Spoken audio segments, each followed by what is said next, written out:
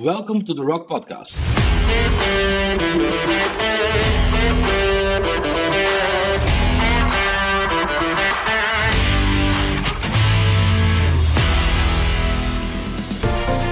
We believe this podcast is built on the rock and will teach and equip you for the works of ministry. We believe and trust God that the teachings will give you the keys to enter into a deeper revelation of the Word. We pray that the Holy Spirit will ignite an unstoppable fire in you and that it will transform you and every place you set your feet. Enjoy today's episode. Good morning, everybody, and welcome from a sunny Cape Town, South Africa. I'm your host today. My name is Peter Kotze, and it's an absolute honor to spend this time with you, to spend time in the presence of the Almighty God. And may this episode inspire you. May it bless you. May it reignite your spirit and that flame for the true gospel of Jesus Christ. So throughout the month of October, we are specifically focusing on the person of Jesus Christ as he relates to Matthew 16, which says, "On this rock I will build my church." And may you have that experience today. May you get to know the revelation of the true Jesus Christ. So one of the questions we often get is, why are you guys taking a whole month to speak about one specific topic? Why are you talking about the person of Jesus Christ throughout the whole month of October? And it's an important question, and I want to answer a little bit of that today as we speak about the why behind the person of Jesus Christ and this theme for the whole of October. So the why is so important. So one of the things we have noticed over the last while throughout religious circles, throughout theological circles, throughout churches, is that Jesus is being reinterpreted out of the Bible. On the one hand, you've got this historical Jesus movement, which says we need to find the historical evidence and facts about Jesus and present that as the truth. And on the other hand, you've got a religious interpretation based on faith, based on cultural perceptions, based on cultural norms. And what has happened in the meantime between these two movements is a type of counter-faith, a reinterpretation of the truth has taken place, where on the one hand, we have started reinterpreting Jesus through the lenses of cultural perspectives. In other words, we have reinterpreted Jesus to fit our perspective of what a savior in a postmodern society would look like. And on the other hand, we have redefined Jesus as a mere metaphorical being. And what we have seen is that none of these movements, neither the historical Jesus movement or the religious interpretation movement, has made any progress towards the true Jesus, the Jesus as presented to us through the Bible. And what has risen in the meantime is it has given rise to two very dangerous movements. On the one hand, the progressive theology movement, which states that Jesus was mere man, that the resurrection was simply a metaphor for the hope that all of us can stand up out of our deadly situations, out of our depths of despair, out of those dark and deep places. And that Jesus is simply a term used for the universal God that all religions serve. And obviously that is quite dangerous, because you are interpreting Jesus, the way, the truth, and the life. John 14:6, you are interpreting him out of the Bible, interpreting the cross out of faith, out of salvation.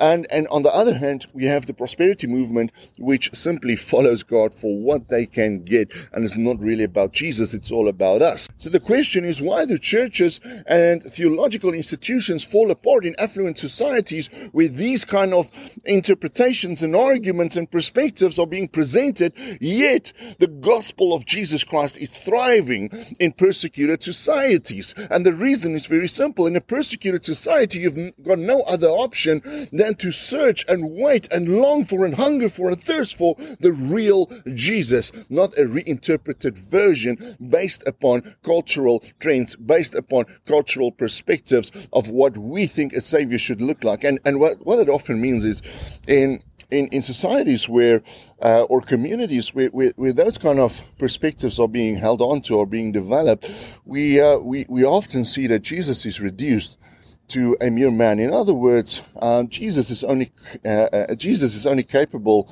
of the same things a man would be capable of, and that reduces our God to a mere man. And why would I want to serve a God that can do nothing more than a man can do? And again, that is why the persecuted church thrives in this moment, because they are running after the real Jesus, after the God of heaven and earth, after a Savior, a healer, a deliverer. They are running after the true Jesus. And here's the point I want to get across today. We dare not interpret the historical fact of Jesus Christ out of our Bibles. We dare not reinterpret Jesus out of our faith, Jesus out of our salvation, Jesus out of our healing. We dare not reduce Jesus to a mere fairy tale and metaphor, for Jesus is the rock. And Matthew 16 says this, and I want to read verse 18 and 19 to you. It says, I tell you that you are Peter, and on this rock I will build my church. On this rock, who is the rock? It is Jesus Christ. It's not Peter, even though the name Peter means rock.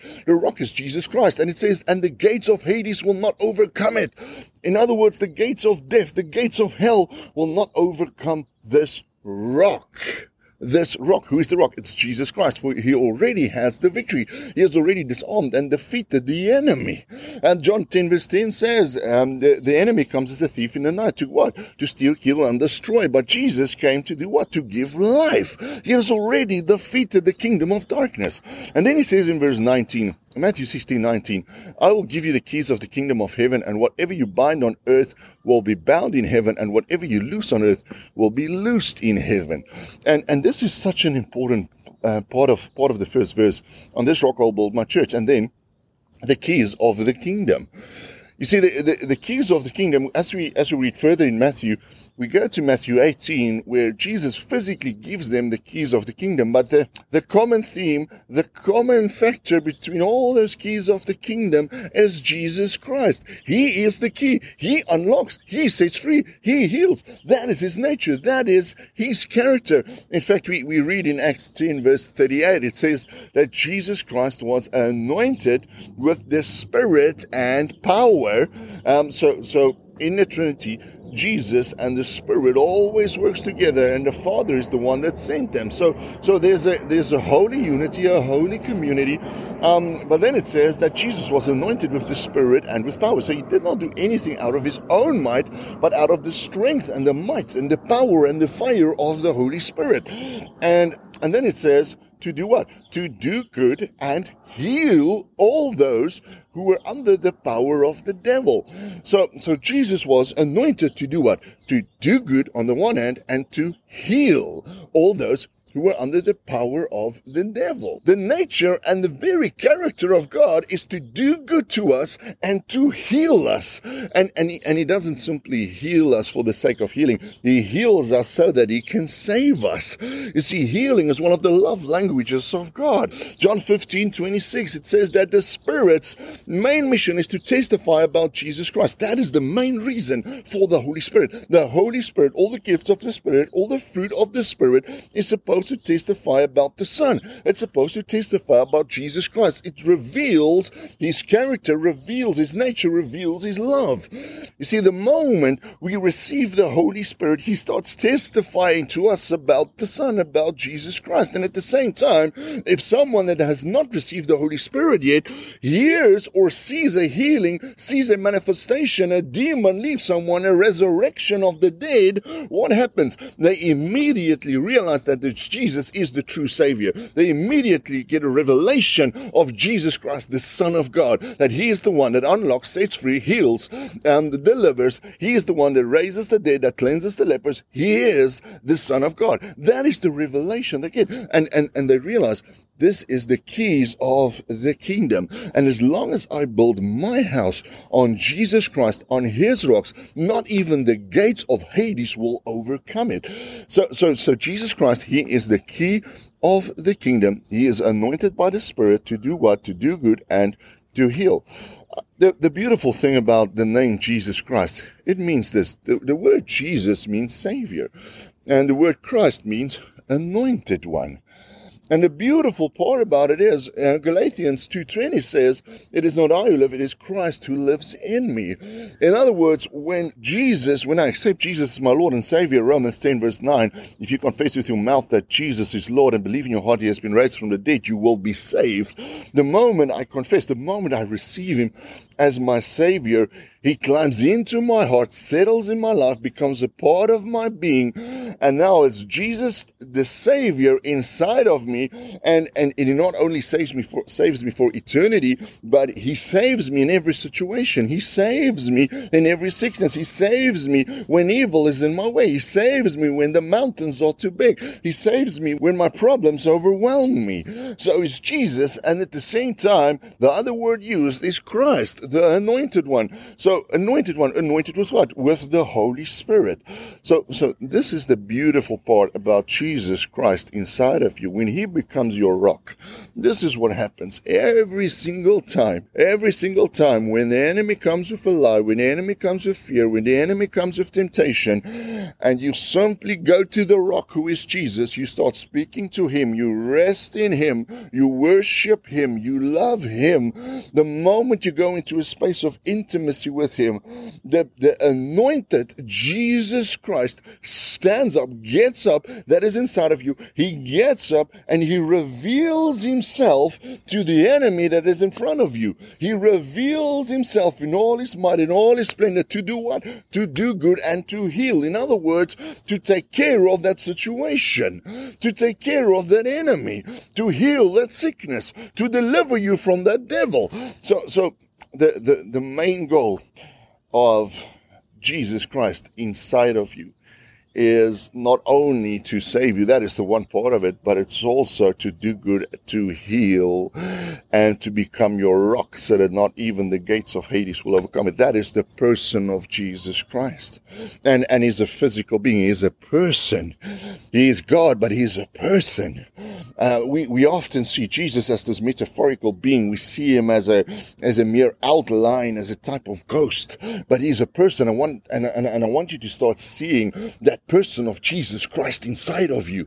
And the moment you pray to Him, the moment you come to Him, the moment you call out to Him, something happens inside of you. And what happens is the anointed Christ stands up and He starts fighting the battles for you. He is your rock. And if you build your house on sand, it will fall. But if you build it on Him who is the rock, it will stand. The last part of it that I want to share with you today is Acts 3. In Acts 3, we see John and Peter approach the gate that is called Beautiful, and there's this man that has been lame from birth, and he's lying there and is actually looking for some money. He's looking for gold and silver, and then they look at him and say these words. They say, "Gold and silver we do not have for you." Say, but what we have, we can give you. And they say these words. They say, "In the name of Jesus Christ of Nazareth, get up." And then they reach out to him, take him by the right hand, pull him up. And then it says, after they've pulled him up, what happened? It says his ankles became strong. He began to walk and he began to praise the Lord. He began to testify. See, what happened in that moment? They used the name of Jesus Christ, the rock. Jesus Christ, the one who does good, the one who saves, the anointed one, the one who heals. He is the one that showed up. He is the one that touched that lame man and He healed him in that very moment. What did the lame man need to do? He simply needed to react to the healing that he had already received. See, that is how the church is built, because Jesus Christ the rock has already healed us of all iniquities, has already overcome every enemy, has already disarmed and defeated the devil. He has already resurrected and raised the dead. He has already cleansed the lepers. And all that we need to do as a church is we need to react to Him, the rock, and join Him in the healing that He is already doing, and join Him in the saving that He is already doing, and join Him in the delivering that He is already doing. See, Jesus was anointed with the Holy Spirit and power to do what? To do good and heal all those. And as long as we build our churches on the rock, we will see that society will be healed, society will be saved, society will be overcome by the anointing of the Holy Spirit. It is always Jesus and the Holy Spirit. So may this be our lives from here on in. May this be our creed, that we follow Jesus, the rock, and may he be your rock in this season. And if you are a pastor of a church, I just want to pray with you today. So, Holy Spirit, thank you, Jesus, for being in this moment. I pray, Holy Spirit, that you will touch every person listening to this podcast today, and especially if there are pastors listening. Holy Spirit, touch them from head to toe. Jesus, come and inspire them, Jesus. Father, come and reignite that flame for you. Come and show them, reveal to them the rock who is Jesus Christ. And we thank you for that, Holy Spirit. May they walk in your paths. May they build their churches on your rock. And Jesus, carry them throughout the season, even as cultural trends, even as cultural perspectives tries to confuse us. Father, may your truth be the lamp unto our feet. And we thank you for that, Jesus. And everybody says, amen and amen. Thank you for listening to today's podcast. If you have any questions or would like to contact us, please send an email to info@therock-podcast.com. Bedankt dat je vandaag naar de podcast geluisterd hebt. Als je vragen hebt of in contact wil komen, stuur gerust een e-mail naar info@therock-podcast.com. Dankie dat jy na vandag se potgooi geluister het. As jy enige vrae het of met ons wil kontak maak, stuur gerus 'n e-pos na info@therock-podcast.com. Vielen Dank, dass Sie sich den Podcast heute angehört haben. Wenn Sie Fragen haben oder Kontakt aufnehmen möchten, senden Sie bitte eine E-Mail an info@therock-podcast.com.